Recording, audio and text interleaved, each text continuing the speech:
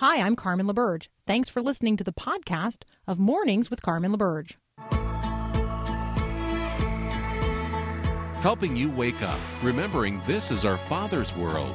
This is Mornings with Carmen LaBerge on Faith Radio. If we're gonna fly, we fly like eagles. Arms out wide. If we're gonna fear, we fear no evil. We will rise. By your power, we will go. By your spirit, we are bold. If we're gonna stand, we stand as giants. If we're gonna walk, we walk as lions. Well, good morning again, or good day, or good evening, depending on when and where you're listening and how you're listening. So, good morning to those of you listening live to Mornings with Carmen on the Faith Radio Network, and maybe good afternoon to those of you listening to the rebroadcast at myfaithradio.com, or those of you listening, tonight, tomorrow, this evening, I guess, in your experience, via the Faith Radio app. I know, all places, all things to all people. There you go. Today is the 15th of March, 315, the date on which Julius Caesar was assassinated in 44 BC, and therefore known as the Ides of March. Beware the Ides of March. It is a day upon which we talk about betrayal.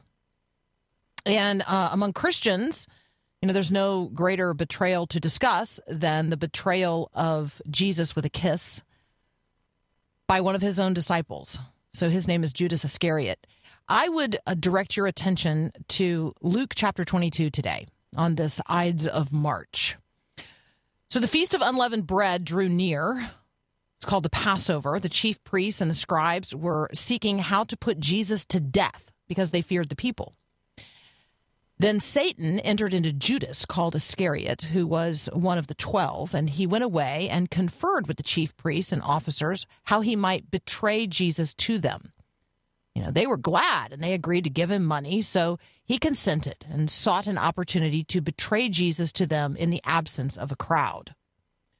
So then we have, in Luke chapter 22, the celebration of the Passover. Jesus sends disciples to prepare, and then they sit at table together. He institutes the Lord's Supper. There is a conversation about who is the greatest. Jesus then foretells Peter's denial, and you think that's as bad as it's going to get, right? And then Jesus goes on to talk about how Scripture must be fulfilled.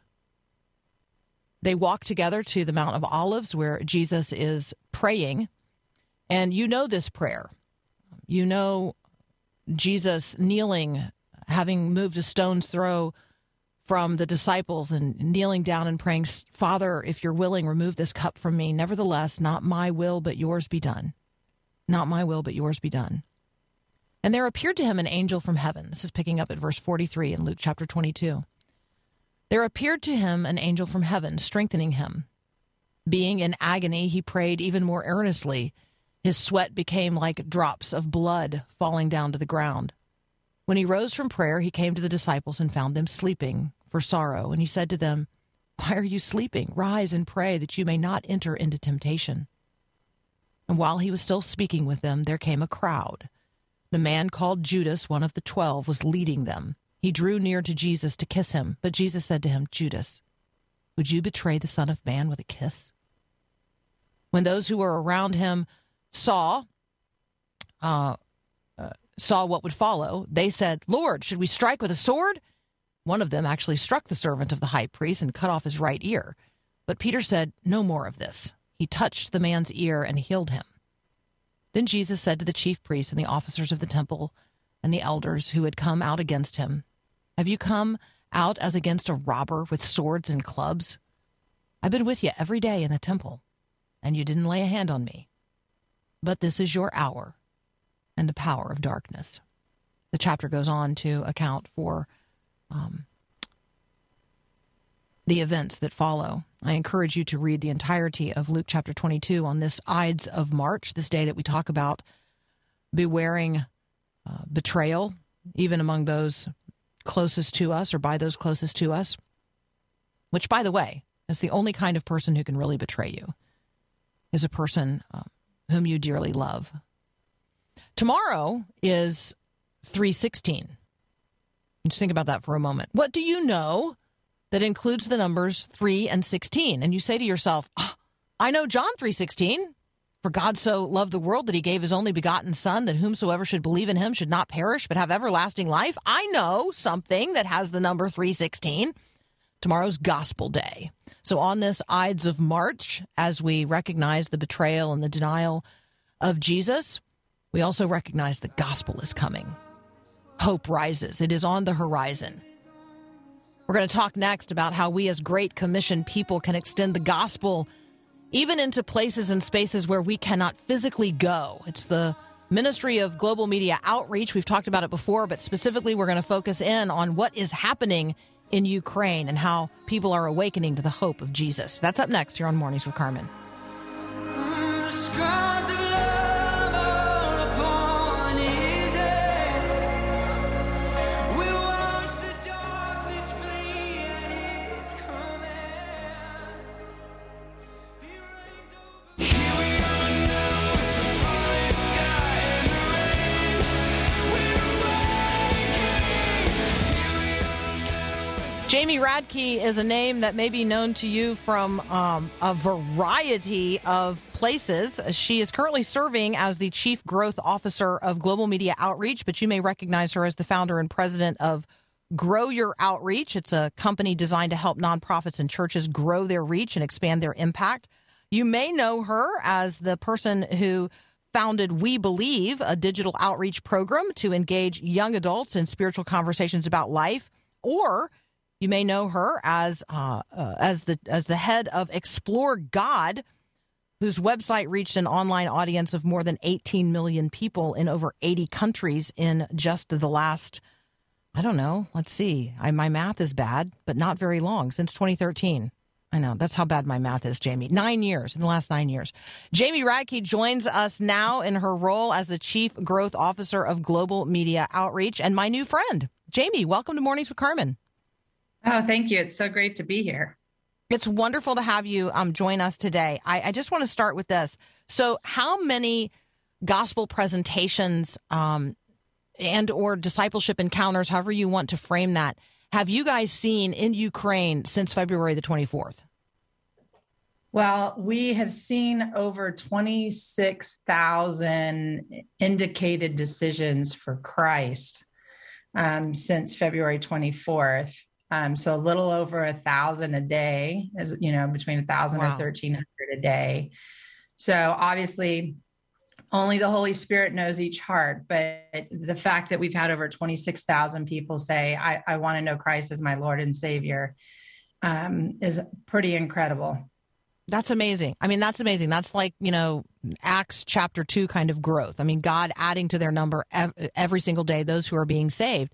And there are people wondering right now, how is that happening? Because this is a place that's in chaos. It's hard to imagine that there are, crusade events going on where people are gathering together in stadiums. So how is it that Global Media Outreach is able to reach into the darkness, the despair, the places that are cut off from everyone else? Like, remind us how this works. Yeah, it's interesting. I was telling my husband last night on TV, you can literally watch the war unfold on social platforms like TikTok or Instagram or YouTube. And those are the types of platforms, whether it's Google or Facebook or Instagram, that we are likewise able to reach into Ukraine and share the gospel with people, the Ukrainian people, with Russian soldiers, while they are in Ukraine, while they're sitting in bomb shelters, while they're sitting in their homes, afraid to go out. They're on the internet, right? I mean, you don't have anything better to do besides stay safe, stay bunkered down. And they're looking for answers on the internet about a variety of things. And one of the things they're coming across is the gospel of Jesus. So let's say I'm scrolling a particular social media feed. the secret ways in which that works. Somehow it knows what I'm really feeling and looking for. I don't really know. I mean, I'll tell you, if I'm scrolling in the middle of the night, right, I get meditation apps like as ads on the side of my screen, right? They know you're awake. They know you're up. They know what you're looking for. They know what you need, feeling anxiety. Like, so that's happening. And a person then sees an invitation on their screen that maybe is simply a question like, got hope or need hope or want hope or something like that. And they click on it. What happens? Yeah, no, you're exactly right. I mean, we're running needs-based or felt need ads on are you struggling with anxiety or loneliness? Are you worried about your future? Any of those ads that would be obviously very appropriate if you're in the unfortunate situation that the Ukrainians are in. And they click on the ad and it takes them to a landing page where they can be presented with the gospel. And then they have the opportunity to be connected with one of our online missionaries where they can have back and forth conversations to ask the questions that they have, to be able to be connected with a digital Bible, to be able to have devotionals. And a lot of these online missionaries of ours, are in Eastern Europe, and or some of them have escaped, are in Ukraine. And so they are talking with volunteer online missionaries that are, a lot of them, local to the region where they live. Yeah, I'm going to invite you when we come back to share with us the Alexander story, recognizing that the name may have been changed to preserve the privacy of the individual. But Jamie Radke's going to share a good news story directly out of Ukraine. What was this person searching for when the bombs started to fall? And then what did he ultimately find? That's up next here on Mornings with Carmen. Whatever you do, just don't look back. Somebody needs a lot you have. Whatever you do, just don't. Continuing our conversation with Jamie Radke from Global Media Outreach. You can find the ministry at globalmediaoutreach.com.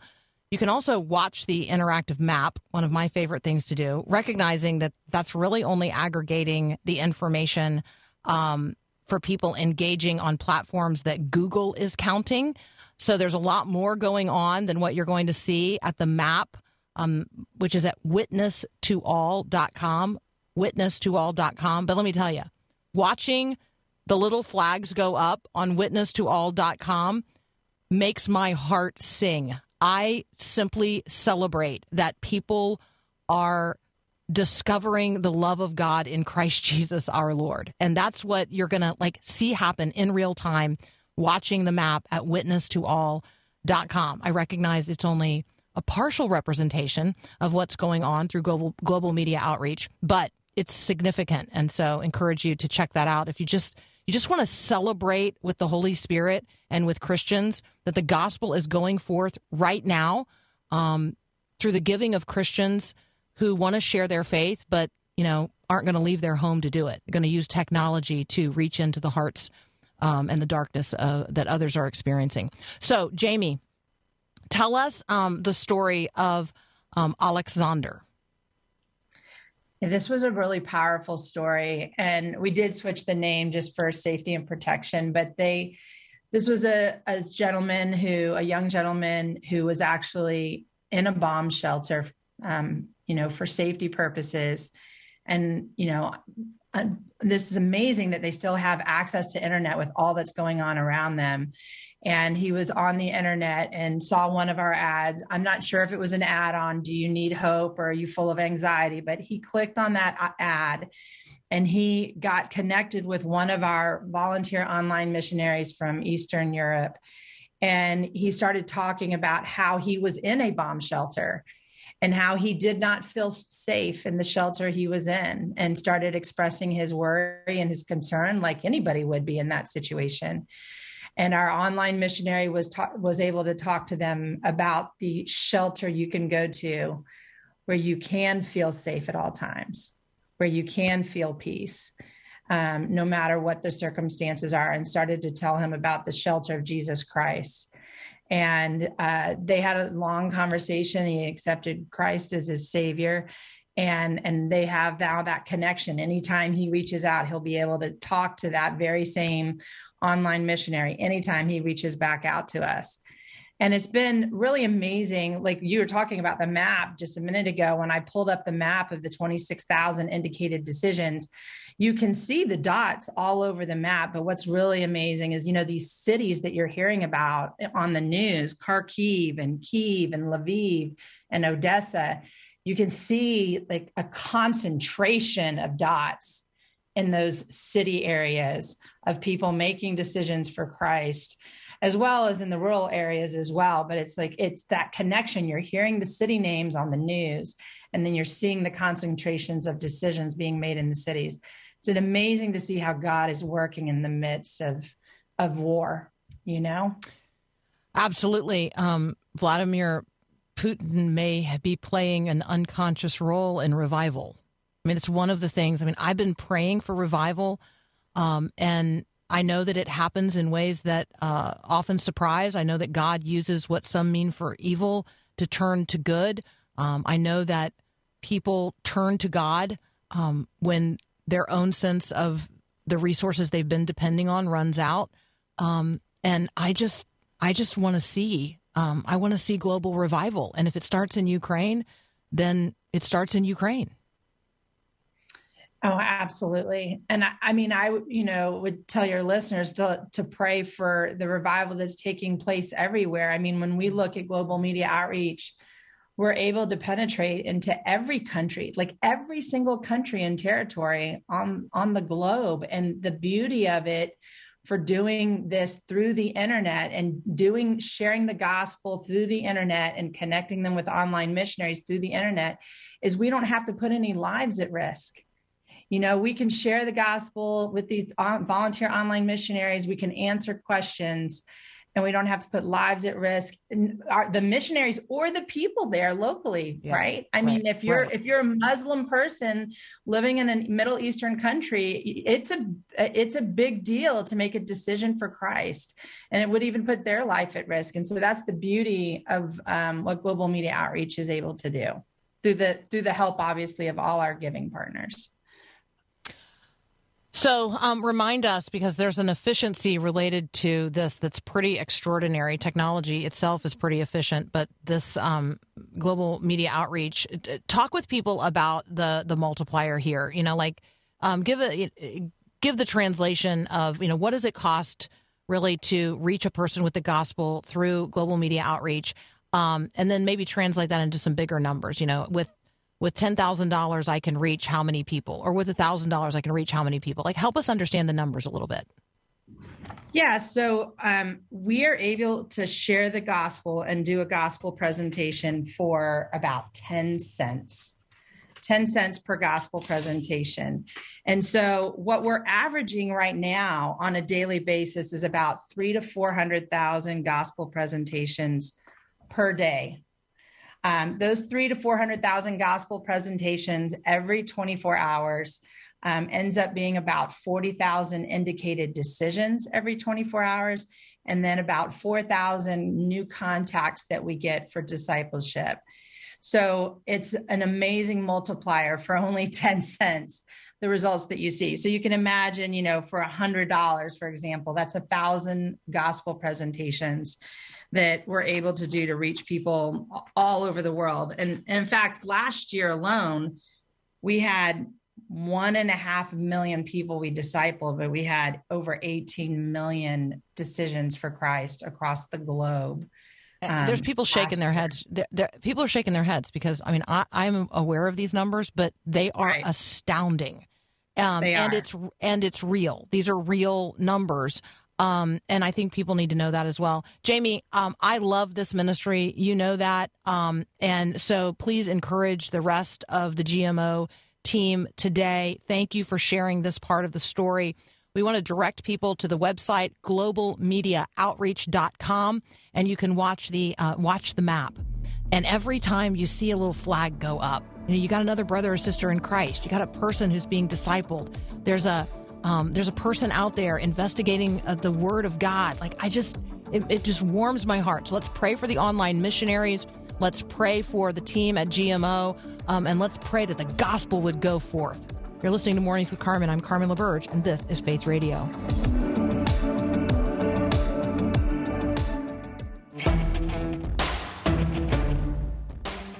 What's hiding inside you? Here's a quote for today. The enemy likes to hide wolves inside sheep's clothing. But that's okay. God hides lions inside of lambs. All right. What's hiding inside of you? We're going to talk with Amy Julia Becker about her brand new book, To Be Made Well. It's an invitation to wholeness, healing, and hope. It's a conversation about what's going on the inside. Not just how we're feeling, but how we're doing. How can we be made well? And what does wellness really mean for the Christian? All of that up next here on Mornings with Carmen.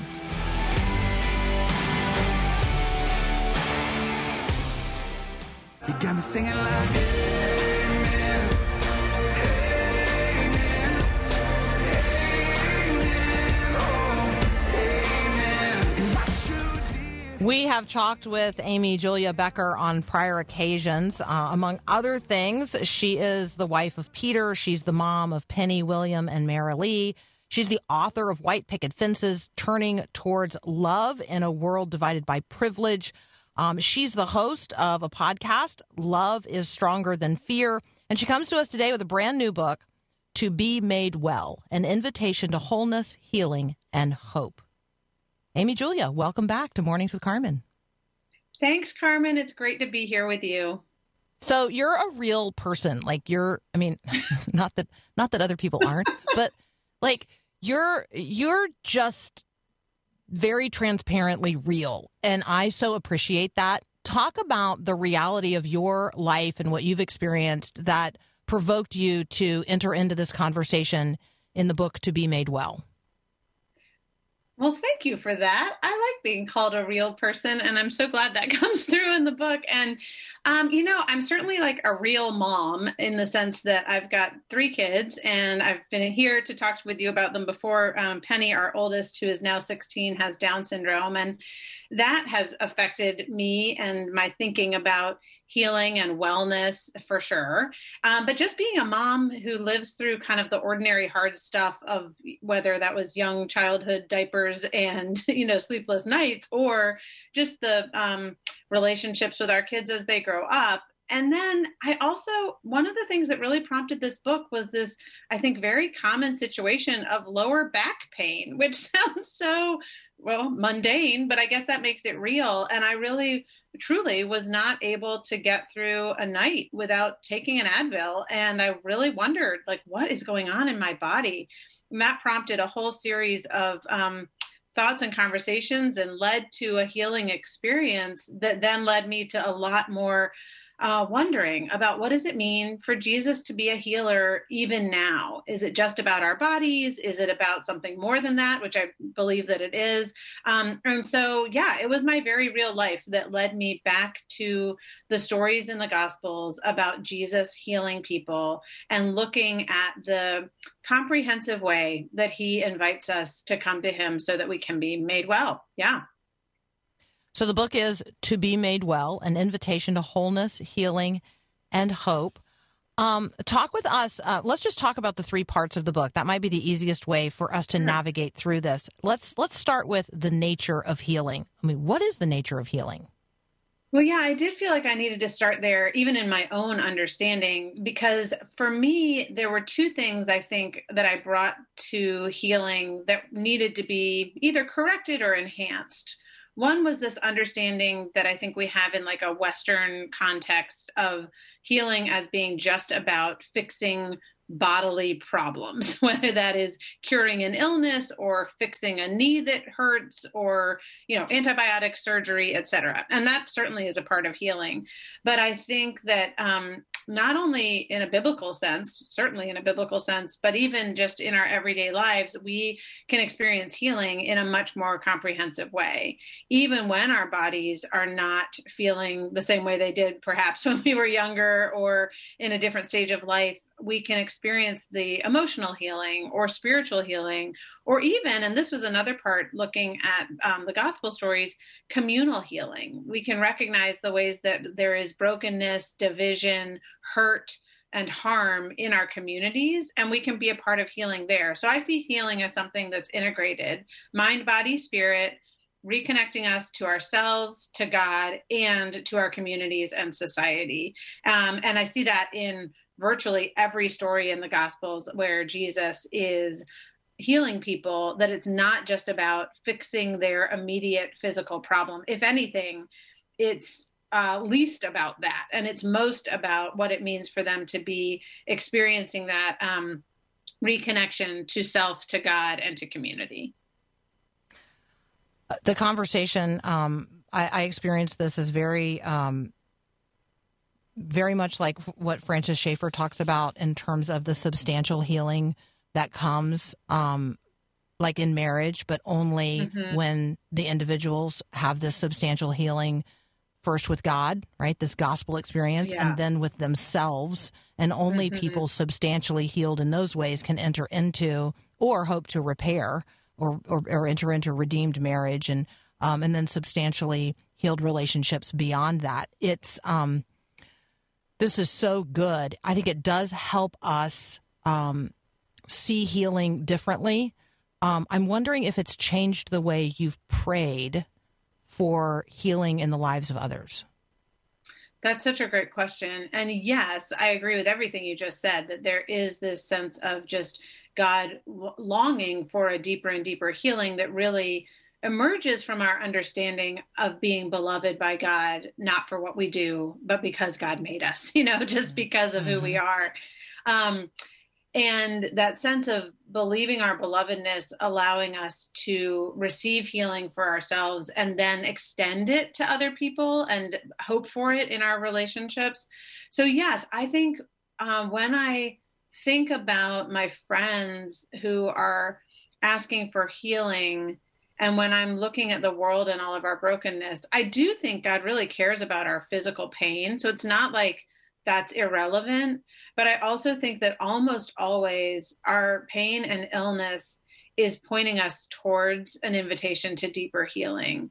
And so I have come to believe that even when we don't experience a freedom from chronic illness or pain, God's healing work, it can be very, very much active and present in our lives. And so when I'm praying for people, I am praying that they would experience that, freedom in their bodies and especially cessation of pain. And yet I'm also praying that we would pay attention to that pain so that we can receive that deeper healing and know what it is that God might be inviting us into to explore on the more emotional and spiritual and relational level. I feel like there are reminders in here, glimmers of, or like I look back over my shoulder and I think about some of the things that maybe you were talking about in Good and Perfect Gift, right? It feels like some of that moves forward into this conversation. Talk about this in terms of like a journey. This is just not a, let me snap my fingers and expect physical transformational healing in an instant, and then everything else is also going to be made well. Totally. I know. And I think sometimes actually the stories we have in the Gospels can make us think that that is what healing is, like that it's so immediate and we're done. When I think really, especially if we put those stories alongside, say, the story of like Peter or Paul or even Mary, and seeing their growth in a relationship with Jesus and how that over time changes and heals them. And you're absolutely right. For me, that has been true, that some of the seeds of this book were planted back when Penny was born, which is where the book A Good and Perfect Gift came out of, was, what it took for me to receive a child with Down syndrome as a gift rather than seeing her as someone whose body needed fixing. And so that was true. A different conception of health and of healing certainly started to emerge with looking at disability differently. And then also, I think my understanding of myself really changed because for so much of my life, I had seen my achievements and performance as what made me well, rather than recognizing the ways that those things could really cut me off from the love of God, from even a sense of understanding myself as beloved, independent of what I do, and could cut me off from other people because I couldn't understand the giftedness that all of us bring and the neediness that all of us bring into the world. So, yeah, I think there's certainly been a journey in my life, but I also think that is true for everyone who is being made well, that there's not an end point, at least not on this side of the grave, for that journey. And yet there is this constant invitation to essentially experience more and more love from God. We're going to continue this conversation with Amy Julia Becker. This is really a conversation for anyone struggling with pain or loss, anybody that is concerned about the things that divide us. I'm wondering if you want to be made well.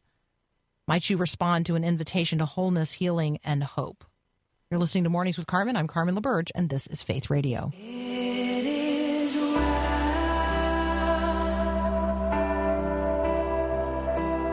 with my soul. Continuing our conversation with Amy Julia Becker, her newest book, To Be Made Well, An Invitation to Wholeness, Healing, and Hope. Encourage you to check out not only what Amy Julia is doing, but her podcast as well, links to which you can find at amyjuliabecker.com. I'm wondering, as you think about Jesus healing people, and you've reviewed, those stories in the Gospels, certainly from John, we know that if all the things that Jesus ever did were told, the world would not be big enough to contain the books that would have to be written. However, it does seem as if Jesus passed by and left unhealed lots of people. Does that question come up in this conversation? My attention was drawn when I was working on this book to actually the number of times in the Gospels where we just have a very passing reference where it was like, and then Jesus healed everyone who came to him. And there are references to him like staying up all night healing people, and people like running to him with people on mats in order to receive his healing. And yet, you are right. There had to have been, thousands of people who were not healed and who he passed by, because there's also this sense of people coming to him very deliberately to ask for healing. And there had to have been so many who didn't receive that.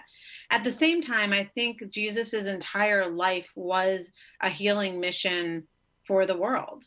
And it is when we look at his work on the cross and then through the resurrection that we can get a sense that bodily healing that he offered to people was beautiful and powerful and compassionate and good and temporary. Whereas that deeper healing that allows us to understand God's forgiveness and the ways that we can be a part of God's love in the world, that's permanent. That is eternal. And that is the lasting invitation, I think, of God's work through Jesus that, was evident in those interactions with each individual that he healed, but was also it was pointing to a bigger story that we still can all be a part of. And I believe that was true for people back then as well. You talk in the book about barriers to healing as well. I think that's really, really helpful. And then you have part 3 of the book where you talk about participation in healing. I loved some of the practices that you talked about in here. And it occurred to me that when Jesus heals someone, I suppose this has occurred to me before, but, it's not as if the body is his first concern. And sometimes the body is my first concern. But Jesus is concerned that your sins are forgiven. He's concerned that you are called daughter. He's concerned about your identity. He reaches out a hand before he heals the leprosy. So there's a restoration there of a humanity and a connection before there is a physical healing. Jesus maybe is not first concerned with the physical, and maybe I am too concerned with the physical. Yeah, I mean, you're absolutely right. There's that story of like the healing of the paralytic where Jesus says your sins are forgiven. And then he's like, well, okay, if you need to be sure that your sins are forgiven, then sure, you can walk, but there is a sense of that concern that goes deeper than the body. But at the same time, I think Jesus has great compassion. It's not as though he's going to critique us for caring about how our bodies feel. And so there is still compassion in that. And there's just this integrated sense that our bodies and our spirits really are connected, and we've divided them. So I do this, like we put the physical in one box and the spiritual in another. And I think it was a lot more fluid for Jesus, where he really was, throughout the Gospel of John, it's the blind man who can see. Even before his actual sight is given back, he's the one who can see. And there's a sense of always wanting us, those of us who are in kind of able bodies, to understand that just because we have an able body does not mean that our spiritual lives are aligned with those abilities. And that's the deeper meaning. So I think our bodies can point to a deeper work that God wants to do. I've started asking myself when I experience pain, God, is there something you're trying to teach me here? Is there an emotion that I'm not willing to feel? Is there a spiritual truth that I'm just avoiding for some reason? And can this pain actually be a leader, a guide into a deeper healing that God wants to do? So I think they're connected, the physical and the emotional and the spiritual, even though I also agree with you that Jesus's top concern does not seem to be quite the same as what ours might be. Yeah, I've always wondered if the thorn in Paul's flesh that he physically felt wasn't, the spiritual reminder of the ways in which he had wounded the body so significantly prior to his conversion. I mean, right? I mean, there's trauma that remains with us, and we have physical reminders, but the experience was, maybe not primarily physical to begin with. I think this is so helpful. It's you've used the word integrated several times, and that is the word that comes to mind in thinking about the way you're discussing this. The book is To Be Made Well. Amy Julia Becker is the author. It is an invitation to wholeness, healing, and hope. You can connect with Amy Julia at her website, amyjuliabecker.com. I want to spend the last couple of minutes just having a completely different conversation. Is that okay? Sure. So I have a 16-year-old in my house with some very special needs. And we are now we people ask the question about conservatorship, or they ask the question about, what are our plans? How are we helping Matthew plan beyond being a dependent child? Right? Yeah. Once he reaches major age, like that. Are there good resources that you can point us to? Because I feel like you and Peter have probably already had these conversations and done this work. Well, thanks for asking. I had a meeting this past week with the special education team here in our town, starting to ask exactly those questions. And I do think at this point in life, starting in middle school and in high school, Penny's school initiated a process. The first one was called MAPS, and then in high school it's called PATH, which is like it's different than the IEP. It's different than just an academic plan. It's looking at the whole person in the context of the whole community and saying, where are we headed and how are we going to help you get there? So if you want to live independently when you are 26 years old, what do we need to be doing at age 16? You need to learn how to do your own laundry, and that is going to require a stool to get the soap into the laundry. I've been doing her laundry forever, and it's like, wait, you can do this, but we have to think through what that means. So I would really recommend the PATH process and the MAPS process, MAPS for middle school, PATH for high school, as a beginning, which sparks all sorts of conversations and kind of breaks down what seems like such an overwhelming process into smaller components, where it's like, okay, all we're working on this year is, laundry and cooking a quesadilla or whatever. And then we also are looking at, there's a series for people who want their kids to have some kind of college experience, even if it's not the same as a typical college experience. There's a network of schools that have programs for kids with some sort of intellectual disability called Think College. So we've just started exploring that because of the opportunities I think it could give Penny. So those are two just initial thoughts. I mean, as you know, there's a whole world out there, and it's a little bit of a scary one, but I am hoping and praying that we can just take it one step at a time and lead, help her, as you said, to be as independent as she is able to be and wants to be, so that she can really flourish. Exactly. We have a shared heart in that. Thank you so much. Thank you so much, Amy Julia, for who you are, for being real, for visiting with us today, for the new book, To Be Made Well. We just really appreciate you. Thank you. Oh, thanks for having me. It's great to be here. Absolutely. You're listening to Mornings with Carmen. I'm Carmen LaBerge. We'll be right back. God, you don't need me, but somehow you want me. Oh, how you love me. Somehow that frees me to take my hands off of my life and the way it should go. All right. So many of you texting about maybe notes or resources there just at the very end of the conversation. And so Anne has answered the question for those in Minnesota. The program that you're looking for is called Transition.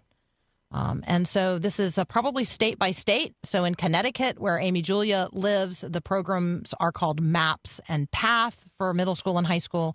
But Think College is just a nationwide conversation going on about how people with developmental disabilities and special needs and other intellectual challenges might have a college experience. So you can check that out as well. So, Anne, thank you for answering Mary's question. So there you go. I love it when there is something that we can talk with each other about that, like we're dealing with it, right? In everyday life, moment by moment. This is a question that keeps circling around, and you're like, I don't really know what resources there are to bring to bear on that. So let's be praying for each other as we face all of those challenges today. Your challenges are a little different than my challenges, but we all face challenges day in and day out. So just know this. I'm praying for you. I'm praying for you. I count it an absolute privilege and blessing that you have included these conversations in your day, that you've included me in your day. Like I don't take that lightly. So thank you so much for sharing this time together today. If you have more to say, you can email me, carmen@myfaithradio.com. And let's be considering how we are going to approach 316 tomorrow. I mean, let's be preparing in advance. Like, how am I going to engage as a gospel person tomorrow on March 316, right? John 3:16. How am I going to do that? There's a thing called 316 Mission if you want to check that out on Facebook. All right. Have a great day, and God bless. Thanks for listening to this podcast of Mornings with Carmen LaBerge from Faith Radio. If you haven't, you can subscribe to automatically receive the podcast through iTunes or the Google Play Music app. That way, you never miss an episode. It's also available anytime at myfaithradio.com.